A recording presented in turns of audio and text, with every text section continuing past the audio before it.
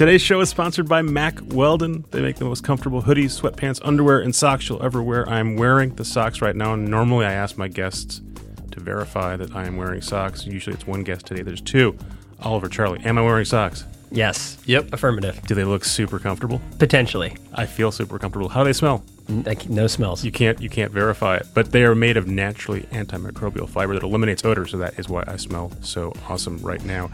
They're easy to buy. You go to MackWeldon.com. You get 20% off your order with the promo code RECODE. That's MackWeldon.com, promo code RECODE. Charlie, Oliver, what happens if you don't like these socks? I bet you can send them back. No. You hang on to them. Oh. Mack Weldon will send you your money back. Wow. I don't know how it works, but it works because I keep doing it. Go to MackWeldon.com, use the promo code RECODE. You'll be glad you did. This is Recode Media with Peter Kafka. That's me. I'm part of the Vox Media Podcast Network. Here today I have two guests, Charlie Warzel from BuzzFeed, Oliver Darcy from CNN. Why do I have two of you guys here today, guys? It's a good question. You both cover the pro-Trump media. Pro-Trump, is that Right. I was trying to find a slick way of describing what you guys do. Pro-Trump media, you cover the pro-Trump media, right? Yeah. That's the best way of putting it? Sometimes I just say the fever swamp and let people associate how they want with that. Here, But we'll formally introduce you so people can track which voice is which. So, Charlie, say hello hey, I'm Charlie from... from BuzzFeed. And this is Oliver from CNN. Okay, you guys sound slightly different, right? So people can A track little bit. it. And I'll occasionally prompt you by name, too. You guys both cover the pro-Trump media, and you both sort of specialize, I think, specifically in the internet version of it, right? Right. Not exclusively. Yeah. I mean, I think personally, I sort of came from being a tech reporter and covering a lot of like the big platforms and the cultural changes of the internet. And, you know, the pro-Trump movement kind of grew out of a lot of those platforms and is sort of, you know, weaponized by them. So that's kind of how I got into it. So the internet version to me is sort of more of my fluency. And I think it's sort of, I think it's more interesting than, you know, the So legacy. you guys are covering people like InfoWars, Alex Jones, Yes. Wade Right. Pundit. And it's important, Oliver, too. you came out of that world, right? You were at the Blaze, I worked at the Blaze for, a few which is years. that's digital Although, and to the right. I will let's be clear. The Blaze is no InfoWars or Breitbart. It's more of a conventional, and it was more of a conventional right-leaning website. But real quick, I want to make a point. You said that we cover the internet, and I think I cover, you know, particularly the whole thing as a whole, and Hannity is important, and Mark Levin and Rush Limbaugh. But what's important about the internet is that seems to be where a lot of these guys get their talking points and where the narratives emerge first. So if you pay attention to what's going on, for instance, on the Donald subreddit, you can maybe see that later, 2-3 days on Sean Hannity's Fox News primetime show. That's a section of Reddit devoted to people who like Donald Trump. Yes, it's a very, very active Reddit as well. Great. So you guys have guided me to a place I wanted to get to, which is sketching out the difference between the internet version of pro-Trump media and traditional conservative media. Conservative radio has been around for a very, very long time. Fox News has been around for a couple decades. And I think until really the last couple of years, people were describing conservative media, the internet wouldn't have crossed their mind, at least for most people. And I think really until last year, people were sort of unaware that there was this big, thriving conservative movement online, and then specifically a pro-Trump movement online. Oliver, I just want to start where you left off there. You think that the internet is leading TV and radio. It's less of a symbiosis. It's these guys start and then it eventually bubbles up to other medium. Right. I think a lot of the narratives are maybe tested on it's like trial balloons, and it's tested to see how it works with the base. And if things start really taking hold, that's when you see it sort of bubble up to the surface, and then you get it. You'll maybe see it on a radio show, and then it'll eventually, I think, it takes some time, but get to prime time on Fox News. That said, sometimes Sean Hannity will say something that ends up going reverse, and then you have Dan Scavino tweet it, and then the president sees it. So it moves both ways. Because my conception of sort of how conservative media worked for a long time was the party, the White House, whoever's leading the sort of head of the conservative political movement has an idea, and it is disseminated literally through talking points, through conservative radio, through Fox. I get the sense reading what you guys do, and you guys are great, which is why I have you on here, is that a lot of this stuff is sort of bubbling up from the internet, and there may not be anyone really directing it very often. So the interesting part about this to me is we at BuzzFeed, especially on this tech team where I kind of came out from, we were always monitoring like the weird areas of the internet, and you guys spend a lot of time mining Reddit. I mean, you literally got stories out of Reddit for a very long time. That was sort of that is like the old the old nugget of BuzzFeed is but we would always just monitoring lots of these different platforms and seeing how they're being shaped, and one of them was 4chan, which is this sort of no rules message board that has everything, including an active political segment, which is mostly just a lot of racist, xenophobic, anti-Semitic stuff. But this message board and a lot of these other sort of message board type communities on the internet really sort of adopted in late 2015, around the time when Trump came down the escalator at Trump Tower. They really just it was something amazing to watch them just co-opt this guy.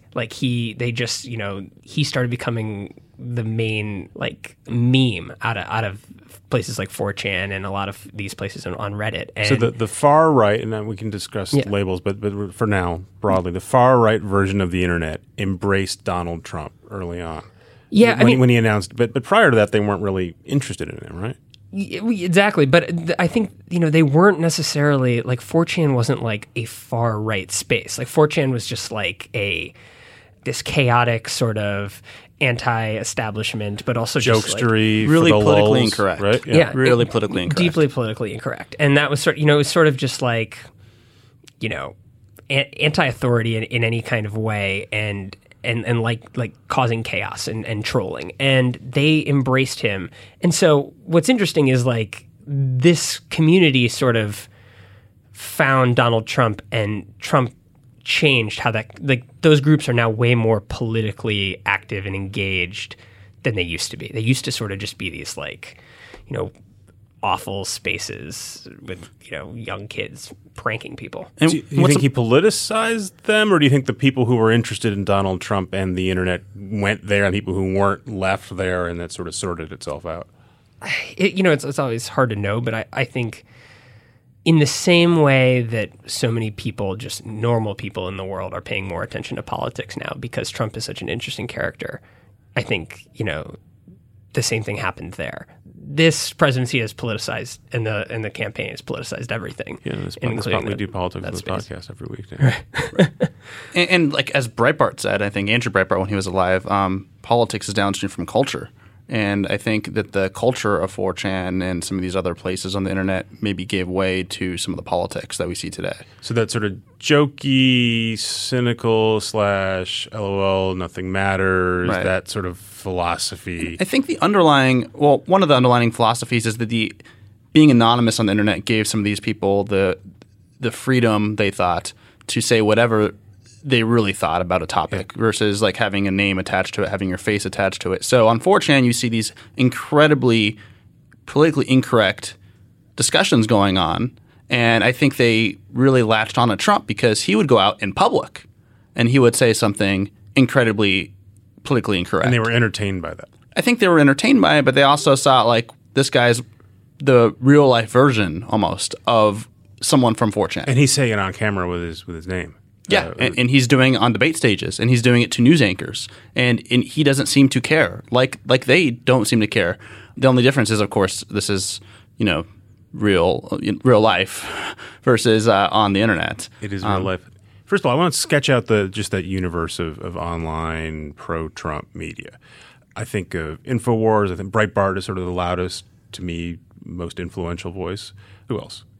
Oliver's Charlie knows what I'm going to say. The Drudge Report, Matt Drudge. Mm-hmm. Yeah. I'm thinking of him as older, but okay, that's fine. Yeah, but he's online. To me, he's sort of like the nucleus of this whole system. Right, and he also though differs from I think a lot of the rest of pro-Trump media. He'll take a different tack. But let's just sketch one of the things too, just to be clear here, is we talk about this is that pro-Trump media, while they uniformly do support Trump, they often have competing interests, as the people, the factions in the White House have competing interests. So it gets a little tricky when we are talking about them because, Drudge and Breitbart both support Trump. They also support different wings in the White House. Right, so Drudge right now seems to be in the anti-Bannon camp. Yes, he's in the pro-Kushner, pro-Ivanka Trump camp, and Breitbart's obviously in the pro-Steve Bannon camp. Right. Let's keep going. Let's sketch out sort of the rest of the universe, people who aren't. And again, one of the reasons I have you guys here is that you guys spend all your time looking at the stuff, writing about it, and maybe it's that I'm lazy, maybe it's that I have a limited tolerance for it, but I appreciate the fact that you're doing this because I don't want to. In fact, Charlie does a weekly newsletter, right? Semi-weekly newsletter. In the summer, it's a little less. Yes, it's InfoWarsL, which is where I just sort of think of you just sort of like going through the muck and like summarizing it for me, and that way my hands are less dirty. Yeah, a lot of times it's a great way to. So much happens in this world on a daily basis. I know, Oliver and I talk a lot, like back channel, just about like the taxing nature of trying to keep up with it, because part of the tactic that all these people use is the second they get backed into a corner, or the fire that they have ignited somewhere is getting put out by rational logic or common sense, they light another one and run away and say, hey, look, there's a huge fire. Look at that dumpster fire. Exactly. Let's keep sketching out the universe. So there's the granddaddy, which is Matt Drudge, still around. InfoWars, Gateway Pundit. Who else do you guys pay attention to? Then there's sort of like this universe of non-publications. So you have like Mike Cernovich, who is, he's one of the narrative setters, like sort of like the hashtag generator. This is someone who lives pretty much entirely on Twitter. Right? Yeah, there's no publication. No, yes, it has a Medium blog, is sponsored by like Patreon and all sorts of crowdfunding kind of things. He's a former, I guess, men's rights self-help blogger, and before that, a legal blogger. Yeah. It's really sort of fascinating where a lot of these people come from. But you find him primarily on Twitter. Right? You find him primarily on Twitter. Yeah, probably like 120 tweets a day. And there are a bunch of people like him now, right? Yeah, like you have Jack Posobiec, who was in the military, though his record is under dispute at the moment, and he was like a Game of Thrones blogger like a year and a half ago, and just like he's been a longtime fan of Trump, and came out through that. He's sort of the protege of Roger Stone, who's another person in this universe, the longtime lobbyist and trickster, dirty trickster. Great Netflix documentary on him. These people. There's a lot of these individual actors, essentially. How many folks are you guys sort of keeping track of on a daily basis? That's difficult to say. I think. What's your universe? Like, is it a core dozen publications and people? Is it 100? The thing about this group is, and it's a point I wanted to make, is that it's not as organized as people think it is, and yet everyone sort of knows their role. So when something happens, it's actually very easy to sort of keep tabs on it, because everyone's monitoring everyone else and amplifying everyone else all the time. So you see all the things you need to see. I have like a Twitter list with probably like 40 people and like, Breitbart and like, some publications, things like that. And the narrative's just like, other than what it does to you mentally, keeping up with it, it's actually incredibly easy to see because it's repetitive what's going on. And everyone literally retweets each other. And right. and it sort of coalesces.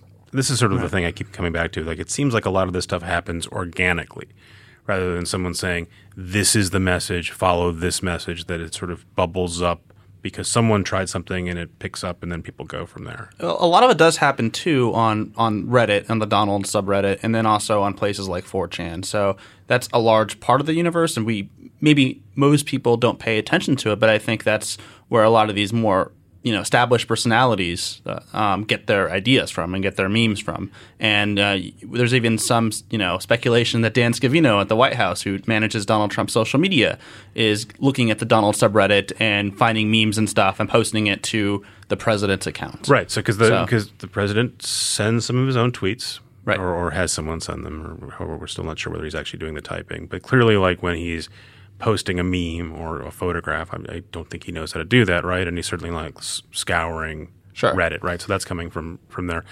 So along those lines, beyond the fact that this stuff, you guys argue, bubbles up to Hannity, bubbles up to radio, have you tried to sort of quantify the audience that these guys have and how that compares to traditional conservative media, to Fox News? This is sort of the existential question for me of covering all this is like, what am I looking at in terms of scale? It's so hard to know. You have I've done a lot of reporting around Alex Jones and InfoWars, and you have like the QuantCast stats and things like that, which are, who knows? Because his That's platform, how many people are visiting his the website, site. yeah.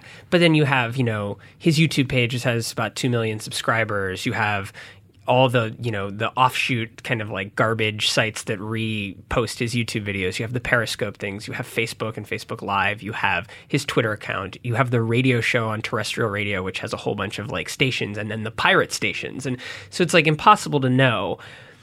Yet he makes a ton of money off of these supplements. So, ostensibly his audience is big. He sells diet pills. He sells Diet pills all and kind of like testosterone vitamins pills. and minerals and Who B12. did the great piece where they actually went and looked at the actual products he's selling? BuzzFeed, me. Charlie did that. No, but there was another one that New explained York the Magazine- business. New Was York it Magazine did a good that write said, on the- here's Yes. how he actually makes his money. Yes. It's not through advertising, it's selling the stuff. And you went and actually looked at the stuff. Yeah. We took all the products to a lab and found that they're actually safe for you. I It's the same stuff you would get at GNC, and a lot of it's the same stuff. add about Gwyneth Paltrow 3 to sells. 5 times the markup. Well, sure, but it's got special Alex Jones power on it. Yeah, exactly. Infowars is running a BuzzFeed sale. So by the way.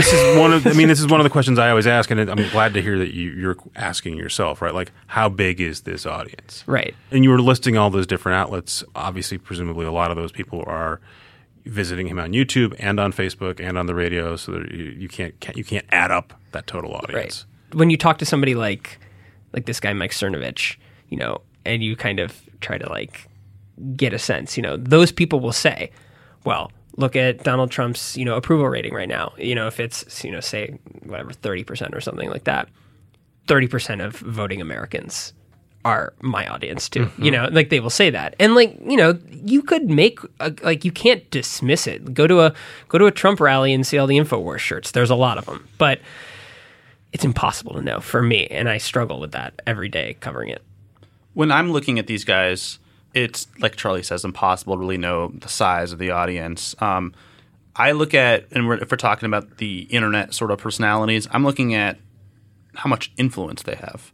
So, yeah, Mike Cernovich has a few 100,000 followers on Twitter, but if he sets a narrative that ends up in the microphone of Rush Limbaugh, then, he's reaching a lot of people. He's reaching, I don't know how many stations, 500 plus radio stations across the country, millions of listeners. And if it's on, Hannity's primetime Fox News show or ends up on Tucker Carlson tonight, then he's reaching, a much larger audience than just his Twitter account. Do you guys ever think about whether or not you're overestimating the influence and or building up these guys more than they would, giving them a broader audience than they would normally have? You both work at very big platforms. CNN and BuzzFeed reach a lot of people that by telling people this is what Mike Cernovich thinks, that you're actually sort of helping him out and building him up. So I think probably when this argument sort of reared its head the most was when Alex Jones and Megyn Kelly did their primetime interview on NBC back in, I think, seems like years ago, May or June. Yeah, last spring. some time ago. And everyone was outraged by the fact that she would give this conspiracy theorist, speculated before that the Sandy Hook, shooting, the tragedy was a conspiracy. Anyway, the people were like, you can't give this guy a platform. He's awful. And I think about that a lot with my own work, but at the same time, because you're in contact with them all the time. Sometimes. Many of these people, right? They're Yes. and I want to talk to you about that stuff later. But you're covering them day in, day out as if they are the same way that someone writes about CNN and BuzzFeed. Sure. And my argument for this is that, first of all, completely ignoring voices that you don't like or dismissing them as, garbage, and is not serious. Like that doesn't Well, let's stipulate tend that to work that's, out that's very not well. a good argument, right? But let's stipulate. But the argument isn't whether we find them odious, right? We can have Mm-hmm. a discussion about that. It's are you guys overestimating their influence and or increasing their influence by focusing on them instead of Fox News or instead of Rush Limbaugh? Sure, if we ignore them, which we could do, that doesn't mean that Sean Hannity is going to ignore them. That doesn't mean that Matt Drudge will ignore these things. And this universe will go, on pretty fine without us. The only difference will be that no one will know what's going on and they won't see really how the sausage is made. I think that if you go, journalism, for me at least, has always been that, you shine light on places and if there's something bad going on, then people take action. So I don't see why that would necessarily be too different here. I think, of course, you want to make sure that when you're covering these guys, you're being both fair to them, but also critical. And like when I write about Mike Cernovich, I always point out Mike Cernovich, who peddles baseless conspiracy theories, and who is far right and on the fringe of politics. But one, I think you have to give the audience credit that when they see something that they think is on the fringe, that they'll recognize that's on the fringe and maybe should be taken with a grain of salt, to say the least. But you guys do. There's a line, right? Like up until this weekend, not a lot of folks were spending time writing about Nazis, right? Now we're suddenly engaged in a debate about Nazis, but we would have said, well, that's super fringe. We're not going to spend much time on that. I think though but it makes sense to cover. It makes what we kind of cover more than anything else. From what I don't want to tell you what you do, Oliver, but I feel like it's the process. It's the how does X get from the Donald to wherever, and how are they doing it? What's the method of amplification? It's not so much that we're amplifying their message. It's more whatever it is that you're seeing. Like why is everyone talking about this Seth Rich DNC conspiracy? Well, the reason we're talking about it, not really what it is, as much as why we're talking about it, why it's a thing, why people are upset, is because it happened this way, and here's the steps. And I think that is really important, because if more than anything else, I want people to know that these people are really savvy in the same way that, CNN's digital department can be savvy, or BuzzFeed's. Like, they understand how to use all these tools that are available to everyone and really push them to their advantage and get people to pay attention to them. And I think that that's important, that people give them that credit so that they take them seriously and either do whatever. They just need to have that information, I think. So speaking of process, one way this show works is people listen to this, and then they listen to our fine advertisers, and then they come back and listen to more of this. So we're going to hear from one of our fine advertisers right now. Today's show is brought to you by Away Travel. They asked thousands of people how they pack, why they travel, and what bugs them most about their luggage, and then they listened. And then they made an affordable, high-quality bag that solves those problems. Away Travel calls this thing a bag. I call it a suitcase. I've got one in my house, and I travel with it. It's pretty darn good. There's a TSA-approved combination lock built on the top of the bag to prevent theft. Again, they call it a bag. It's a suitcase. It's cool. It's modern-looking. Inside, there's a removable, washable laundry bag that keeps dirty clothes separate from the clean clothes. Very important. And then both of these carry-on bags/suitcases can charge cell phones, tablets, e-readers, anything you can charge with the USB cord. This is the coolest part about it. You just plug your device into your suitcase. You're going to look cool. Even better, you're going to have a phone that works because it's got a battery charged. A single charge of the Away carry-on will charge your iPhone 5 times. And there's a lifetime warranty, so if anything breaks, they will fix or replace it. If you're still not sure, there is a 100-day trial period that is more than 3 months. Use it, fly with it, take it anywhere you want. If you decide it's not for you, they will take it back. They will give you a full refund, no questions asked. Because you listen to Recode Media, you can get $20 off your new suitcase today. See, there they called it a suitcase. Go to awaytravel.com/media. Use the promo code MEDIA during checkout. There's free shipping on all orders to the lower 48 states. That means that unless you live in Alaska or Hawaii, they will ship this suitcase to you for free. Go to awaytravel.com/media and use the promo code MEDIA. We're back here with Charlie Warzel from BuzzFeed, Oliver Darcy from CNN. It's great, guys. I've been trying to put this together for a while, so thank you. And Charlie's fresh in from Montana, so we're especially honored to have him here.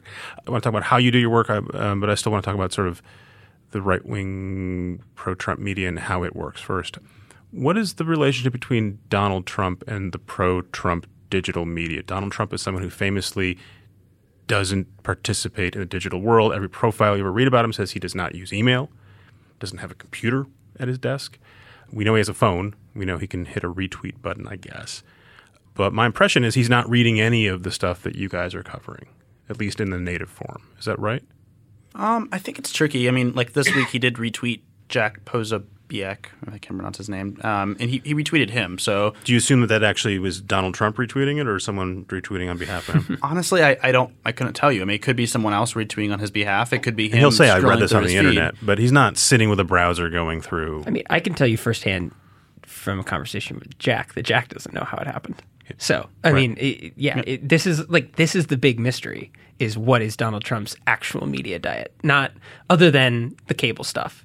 Like, are people printing out InfoWars things for him? That seems to be the case, right? Through reporting, people are giving him printouts of stuff. There seems to be that, but it's also what are those printouts? There was a story a long time ago that a copy of an article from notorious troll Chuck Johnson's website, which is journalistically very dubious, called Got News, that a printout of an article from there showed up on his desk. Mm-hmm.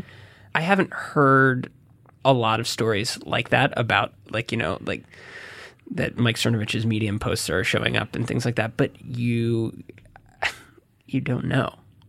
And he seems to have some sort of sourcing inside the National Security Council, at least did. He was getting a lot of these. Right, but these that's a different question, right? Right. That's people who work for Trump and are at different corners of the Trump universe giving information to him. I'm thinking of just how the president views this. My impression is he spends all his time watching TV, and when he's not watching TV, he's looking at the New York Times and a few other outlets, the New York Post that he considers a big deal. My gut is that he could not pronounce Mike Cernovich's name or wouldn't know who he is or any of the other folks you're talking about. Do they care that he may or may not be seeing any of this happening? I don't know. I think he might pay it. You have to keep in mind that Trump is very good with media. He's been, he's known the landscape and the media landscape for a long time. So if he's so good at navigating the tabloid media, I don't see why he wouldn't also have at least a rough sketch in his mind of who these players are on the internet. He might not interact with them like he interacts with Sean Hannity, but right. I don't know. Something tells me that if you said Mike Cernovich's name, he might actually know who that is. Like this guy on the internet, who really likes me. He met with Baked Alaska, who's a character that was actually at Charlottesville. There's a Baked Alaska is a person. It's a man. He's a person. He worked at BuzzFeed actually at one point in time. And on the video side, yes, video side of things, social media. But he met with him, and during the RNC convention, there's a photo of him signing a tattoo in his arm. And we don't know how much time they spent together. Baked Alaska probably plays it up a bit much, saying that they had a good chat. But there has been some met contact. with Kanye West, right? And he's not listening to Kanye West. He just knows that Kanye West is a famous person. Sure. Well, great friends, apparently. I don't know. It's impossible to say. I think also one of the things about the pro-Trump media and the way this world works is while things there tends to be bubbling up and it ends up on higher platforms, there's also the ability for it to go, like Charlie just said, from a really fringe website and just leap over everything to the president's desk. Right. Or from Dan Scavino, who goes directly to the Reddit and didn't see it maybe on Fox. I get the impression that there's two different sort of funnels here. One is sort of the memes bubble up, and then maybe they get to Hannity, and then they go up to him that way. And so he thinks he's getting it from Hannity and Fox News. Another is that it goes up to his social media director, and he never really sees that stuff. I mean, every interaction I've ever heard about with Donald Trump and read about with Donald Trump, people I know who've interacted with him, is him reading something they wrote in a magazine like Fortune or Forbes and then circling it with the marker and sending it back, or calling up people he knows from because they represent big traditional media organizations, and that's what he responds to. That's why he still talks to Maggie Haberman all the time, even though he hates the New York Times supposedly because he really responds to the New York Times. It seems like I get that he's talked to Alex Jones at InfoWars. Right. But it seems like for a lot of this stuff, it would be difficult for him to explain why any of these sites or Twitter feeds matter. Yes. I mean, we don't know. But the other thing that I think is important about this is I'm not so certain from talking to these people. Like, sure, they'd love it if Donald Trump, they were the first site or Twitter feed that Donald Trump checked every day. But I also think that it's less about that. Like, one of the defining characteristics for me about the pro-Trump media is it's not actually all that concerned with politics a lot of the time. Like, it's not really concerned with policy. Like, there's not a lot of policy debate. Like, there's really no substantive debate. It's about narratives, and it's about the media, and it's about it is about the different medium that all these messages go through, and about setting agendas in terms of conversations that you have. And it's more about playing with the media to get influence. I think they're less interested in whether Donald Trump is listening to their message and amplifying it, and more interested that they have tons of devoted fans and listeners. That they have influence. Yeah, that they're getting retweets. It's about trolling and doing things that break, conventions and tradition and the way things are supposed to be run, and they like blowing past those walls. I think that's something they enjoy a lot. Do you think they enjoy? There's a lot of discussion about these guys want to destroy the media, right? And people like Bannon and Breitbart will express that explicitly. You guys tease this out a lot in your reporting. Do you think that they really want to destroy the New York Times, or do they just want to have fame? And if they get that through destroying the New York Times or saying they're destroying the New York Times, that's one way to accomplish it. I personally I don't know if they care. Like, I just think that they would love to do it, probably, because that would be a traditional paper and an outlet, and it's now gone. But whether they actually care, I don't know. Charlie, what do you think? I mean, I think if they... It's like a medal for them, like if you think of video games, like, yeah, we got the New York Times, now it's on to something else. I don't know. I think they stand to gain incredibly from the loss of the New York. The idea is the warping of reality, creating a second reality, a second media narrative. I think it's in order to continue to gain the influence and the power. Seems like they really respond to being validated by the New York Times, or I read a big profile of Cernovich in the New Yorker right before the election. Yeah, they love and I'm that. sure that if any of these guys, CNN, do you guys offer these folks platforms on CNN? No. Do you actively not invite? No, we're not going to have Mike Cernovich on air. I mean... Why not? You have Jeffrey Lord on air. You would have to ask someone over there, but I don't think we're going to give Mike Cernovich a platform, we cover him, but I don't think you're going to see him on a panel, offering up his analysis on the day's events. Yeah, I guess that's a separate discussion about why you don't do it. But do you think that if you did, he would leap at the chance to come on and CNN? Yeah, of course he would. Yeah. But just to kind of reset here maybe a little bit, I think we're focusing a lot on maybe the characters like Mike Cernovich and those guys, but there's also the whole other, more mainstream pro-Trump media, the Breitbarts and the Matt Drudges, who are, vastly influential and big players in this. And I'm not sure that they often align. They have similar interests, but they often too seem to be kind of different in some sort of... So explain how they're different. In different ways. I think Mike Cernovich is mostly interested... Like Mike Cernovich, for instance, he doesn't really, like Charlie was saying, care about policy. He supports, or at least traditional conservative policy. He supports a universal basic income. That's something that most conservatives or people on the right would say that's, we don't support that. So he's more interested in narratives and stuff. I think when you look at the more conventional pro-Trump media, they actually might care about policy a little more. Like Steve Bannon, I think, really is convinced that if he can push his policy through Congress and into the president's desk. Steve Bannon has an ideology. Yes, he has an ideology that he wants to. Reflected in Breitbart. Exactly. And I think that when you look at Breitbart, they're a little more interested in pushing that ideology and getting policy actually maybe done. And same with Drudge. Drudge really wants Obamacare repealed. He really wants tax reform done. And so when we're looking at the pro-Trump media, I think we have to keep that in mind, that while they are on the same side, maybe different things motivate them. And do you draw ideological distinctions between these guys and traditional conservative media, between Fox News ideology, between a Rush Limbaugh ideology, between what used to be Glenn Beck's ideology?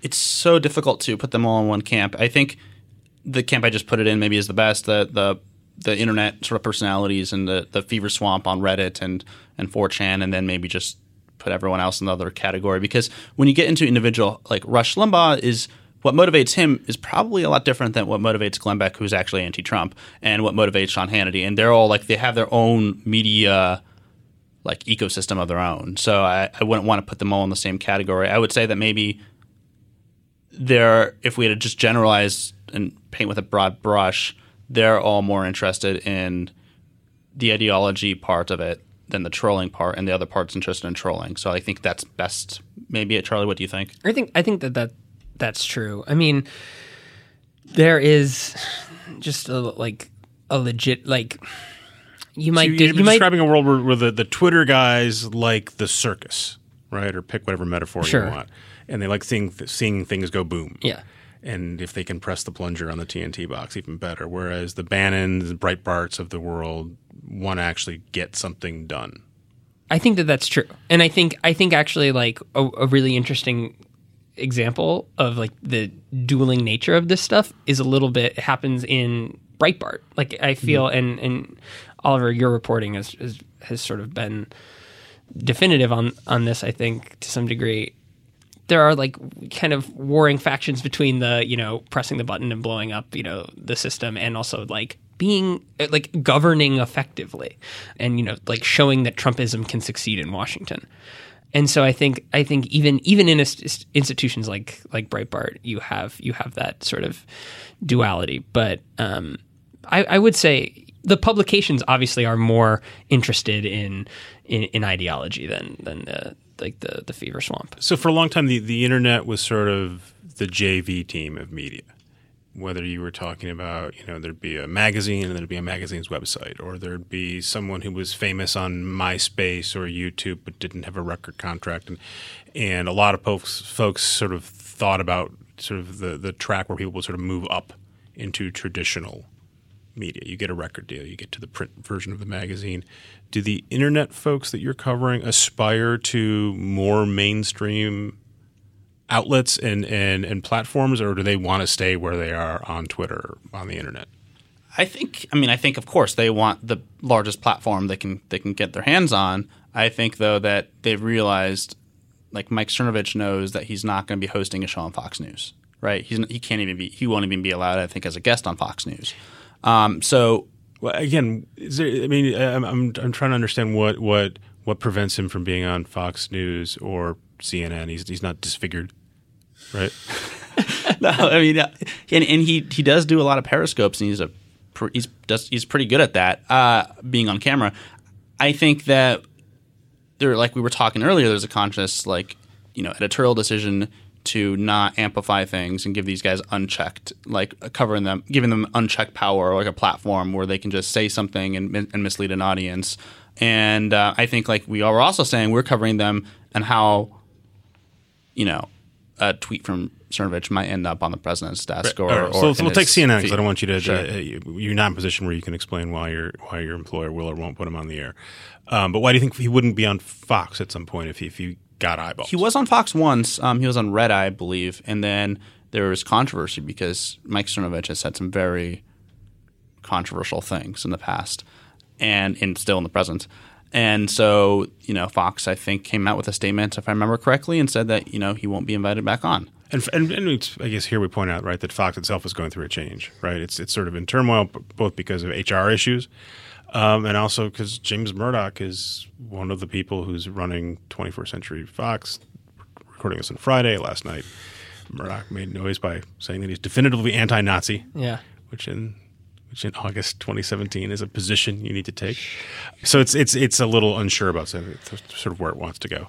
They will all tell you we don't want to be, we don't want to be on the traditional stuff. And this is sort of more of the internet personalities. They will say that. But also, Mike Cernovich will tell you definitively that he is pivoted away from trolling. He's a little less of a fire starter than he used to be, but he does have this dogged past. Right, that was 2016. Saying, yeah, exactly, and they really do think that they can get a reset all the time. I don't know. I see some of these individuals maybe positioning themselves to at some point have their past a little more forgotten and to get into that world a little. But I think, they constantly kind of shoot themselves if that's their goal, they constantly shoot themselves in the foot. Their reflex is sort of like the president's to sort of go after a conspiracy theory. If there's some good conspiracy bait, they're going to take it. And that obviously doesn't bode so well for getting your invite on Fox and Friends. First thought, best thought, you put it out on the internet and then deal with it later. Oh yeah, it's definitely a shoot. I think they can't help it either. It's like they just see it and they might know that it's going to, be bad for maybe future aspirations, but when it's right there, they just cannot help themselves. I'm trying to figure out a good segue to the fact that we've got another spot from an advertiser, but we want to hear from another fine advertiser. So hang on, we'll be right back with Oliver and Charlie. Today's show is brought to you by TransferWise. Do you ever need to send money internationally? Maybe you're an engineer, moved to the U.S.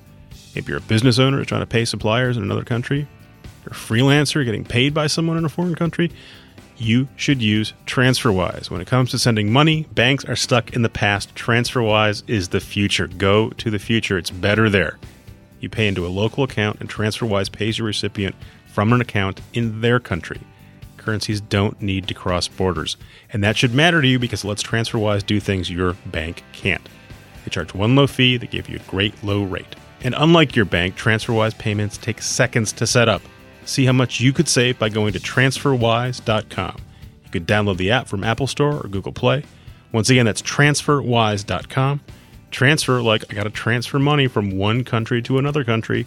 And Wise like I'm a wise person who listens to Recode Media. It's TransferWise, WISE.com.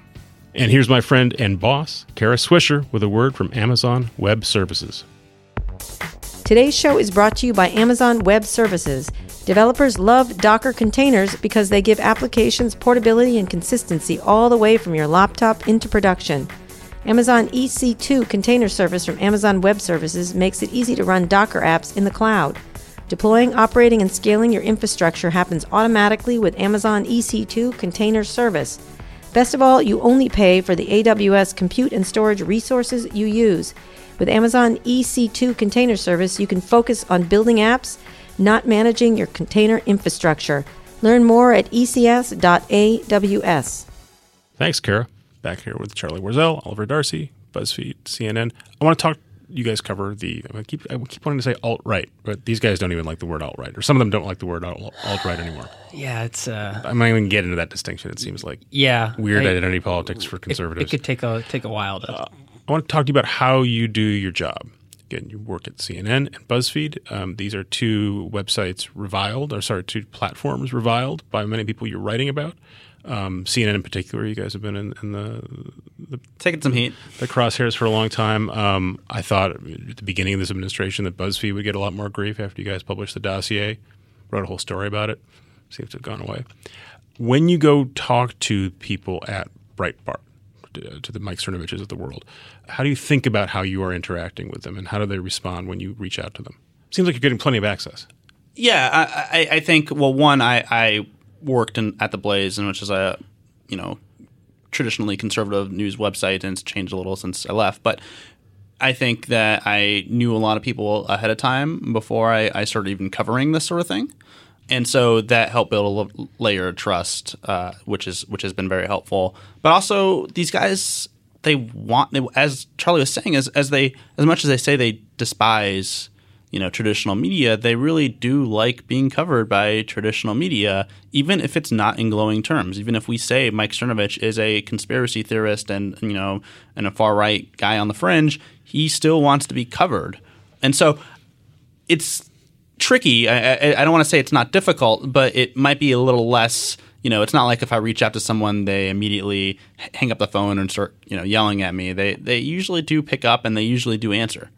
I sort of use the polarization of like a space like Twitter to the advantage. Like my whole sort of mode of working with these people is like, you're going to get a fair shake, and I'm not going to call you a Nazi if you're not a Nazi. I really think labeling with this group is like so incredibly important to them. So, you can say so-and-so peddles conspiracies, show that they have, and they'll be okay with that. Like, they've done that. They understand that. They sort of know what they are and what they're doing.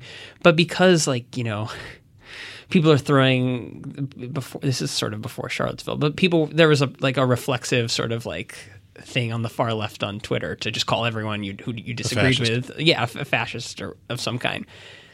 And they feel cornered by that for whatever reason. So if you just called them a person instead of a fascist, or a reporter, or a commentator, they respond to that. Yeah, and I think they just, if they, it's like any reporting. You give somebody a tough but fair shake, and they'll, nod their head and say, okay, So this is actually one of the notes I've taken. I was looking at one of your stories you did, Charlie, recently, where Chuck Johnson figured prominently in it. But you refer to him you were both writing about him and interviewing him in the story. Clearly got information from him, and you describe him as a former freelance journalist. And when I read that, I sort of came up short. I'm like, oh, I guess technically he wrote things and considered himself a journalist and was a freelancer. But everyone refers to him as a troll. Earlier in this discussion, you referred to him as a troll. So it seems like you're consciously saying, I'm going to make sure that when I write about him, I'm going to label him in a way that he can't take offense at, and that allows me to keep doing my job.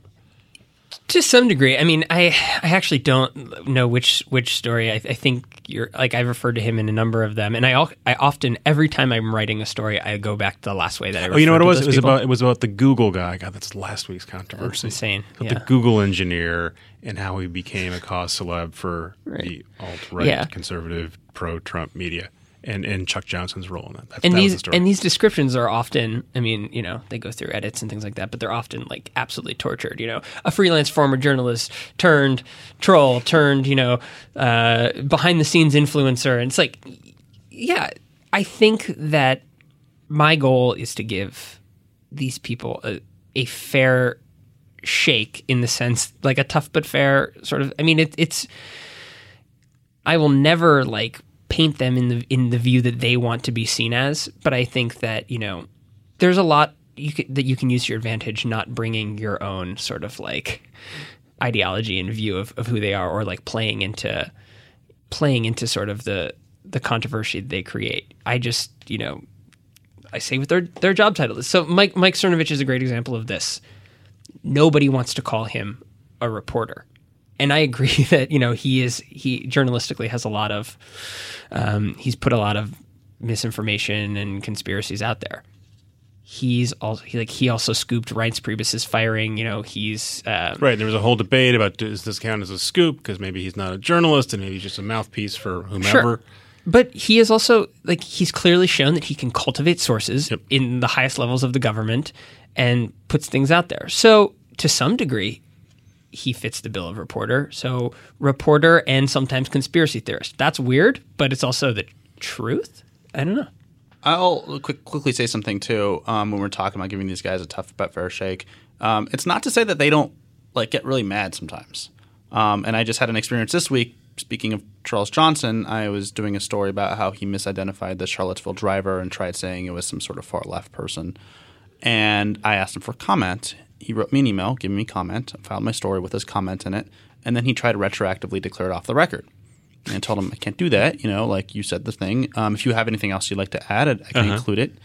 And he sent me a very threatening email saying that if I don't take it out back, then it's going to end my career at CNN, because he's going to do whatever it takes to get me fired. He's warned me not to make him an enemy, and a number of other things. You don't seem nervous. Well, we publish a story and then we publish his threats. And, he sent me an email afterwards saying, you made your choice. Well, we're not – when we cover these guys, we're going to give you a fair shake, or we're going to give them a fair shake, but that's not to say that they're not going to be held to high standards or the standards we'd hold anyone else to. I mean, this is not we're going to cover – and if he doesn't want – it's not like I was getting creative information from him, but, if I ever go back to him or needed to go back to him, I guess maybe he's not going to talk anymore. But so be it. If you aren't happy with getting a fair shake, then there's not much I can do for you. But I'm not also going to, I think that there is a tendency in some places just to dismiss these guys and call them a bunch of names. And I think I'm more interested in showing people what they're doing than calling them names. Oliver, let me circle back to where one of the things we started with which is Matt Drudge. You said he's the most influential person in this sphere. And he's decidedly not of this era, right? It's 20 plus years of doing this. He's a link aggregator. He was ascendant at the same time that AOL and Yahoo were really important on the internet. Why is he still as influential as he is? In many ways, he innovated this space, the internet. He actually, in his famous speech before the National Press Club, said that he envisioned one day when there would be not when anyone with a cell phone, basically, or with the internet could be a reporter. And in some cases, if you look at what's happened today, you see that with the rise of some of these internet personalities. So I think, A, he innovated the space. B, his website has been just a constant, and it's positioned well between the conventional media, because Fox News, Sean Hannity, Rush Limbaugh, they check this website frequently.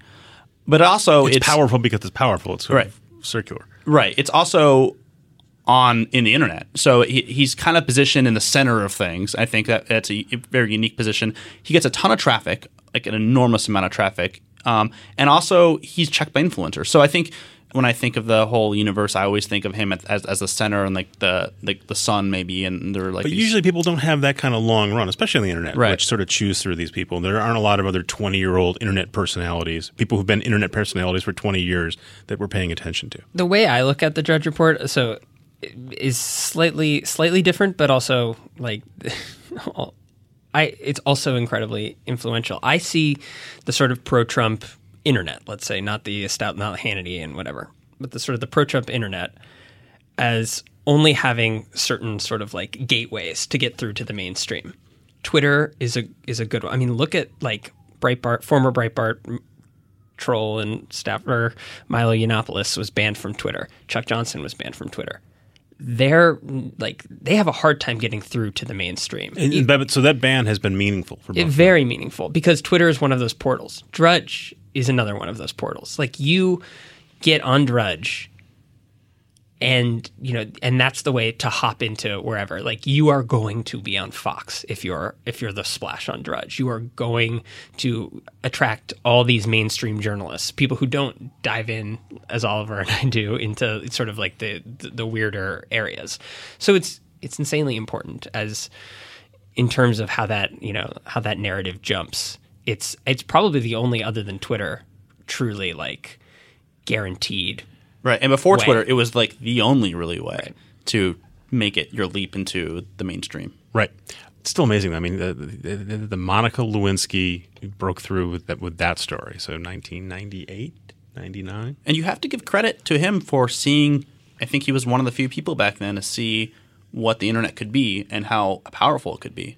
And he hasn't changed his website. It's the exact same format. He actually the only thing that's changed recently is he made all his photos black and white and kind of like dialed it back another era. So I don't know. I'm immensely fascinated by the Drudge Report. But it's actually, the Lewinsky thing is really interesting to me because, I believe, I could be wrong, but like Mike Isikoff Newsweek from at the Newsweek time. at the time had the story, and there was whatever sort of behind editor machinations, whatever, and Drudge pushed broke it out. it. Yeah. Right. So that kind Said of Newsweek may or may not write this story. Here's what it's about. Yeah, that ethos, that sort of shoot first, publish first, stir the pot, deal with the consequences later. That's where we are now. That's very much but where everyone's that's doing very it. much where we And scooping the mainstream media. everyone's doing it. But like there was something about it that there was like no conscience with Drudge. It was just like, I'm an internet website, whatever, and that's sort of where we are with the pro-Trump media now. Speaking of Matt Drudge, he just tweeted, Bannon had one hell of a run. Don't know go. what that means, but Okay, so we're recording this on a Friday. Presumably, when this episode drops in 6 days, we'll know. Presumably. How do you guys? Very last question. Quick question. I can see Oliver's not unplugging. How do you guys unplug, or do you unplug? Are you on 24/7? Are you checking the phone before you go to bed? When you wake up? I mean, not here to complain about the work, but You don't. it's really, really hard right now. And it feels to like, it's all about context, right? It's all about knowing what happened before it. Like every outrage builds on itself and the pressure just keeps mounting and then things pop off and explode. and if you don't get have- weekends off because that's when Charlottesville happens. Sure. And also just like, I mean, part of the thing is especially these pro-Trump internet personalities realize that like weekends are a great time. There's tons of people who are all sort of like looking at their phones. They can get bigger audiences. They can control the news cycle on the weekends a lot more. But it's more important, I think, that you have to be involved in understanding and watching every controversy play out and seeing how that builds on the next one. And all that context is so important. So yeah, I mean, it's your really hard. answer But is ask you don't. anyone who covers the White House. It's the same thing, Yeah, like, that's insane right now. you Oliver, keep do you moving. have an outlet, or do you have an off switch? no, I just saw you. I'm trying to think. I was of asking the you how last- you turn off, and then you're tweeting. Yeah, I'm trying to think of the last. Like, I was thinking actually when I got in here, I'm going to be off the internet for 2 hours, so hopefully nothing happens. Which is, I'm sure something has happened. I don't know. It's very difficult, if not impossible, if you want to effectively cover media in 2016 or 2017. I don't know, man. I took Twitter off my Forgot phone what year it for is. a month. Went okay. It's still off now, but now I'm just checking it on the mobile web, so it's like Yeah, so now your backsliding on a experience is diet. worse. Yeah, it's terrible. I'm going to let you guys get back to your Twitter and your internet. Thanks for your time. I've been wanting to do this for a while. I'd like to keep talking for another hour if we could, but we'll have you back in a while, and we'll see how things have changed or not changed. Thanks to you guys for listening. Again, we bring this to you for free. We don't ask anything of you, except that maybe tell a friend about it. You can use whatever platform you like.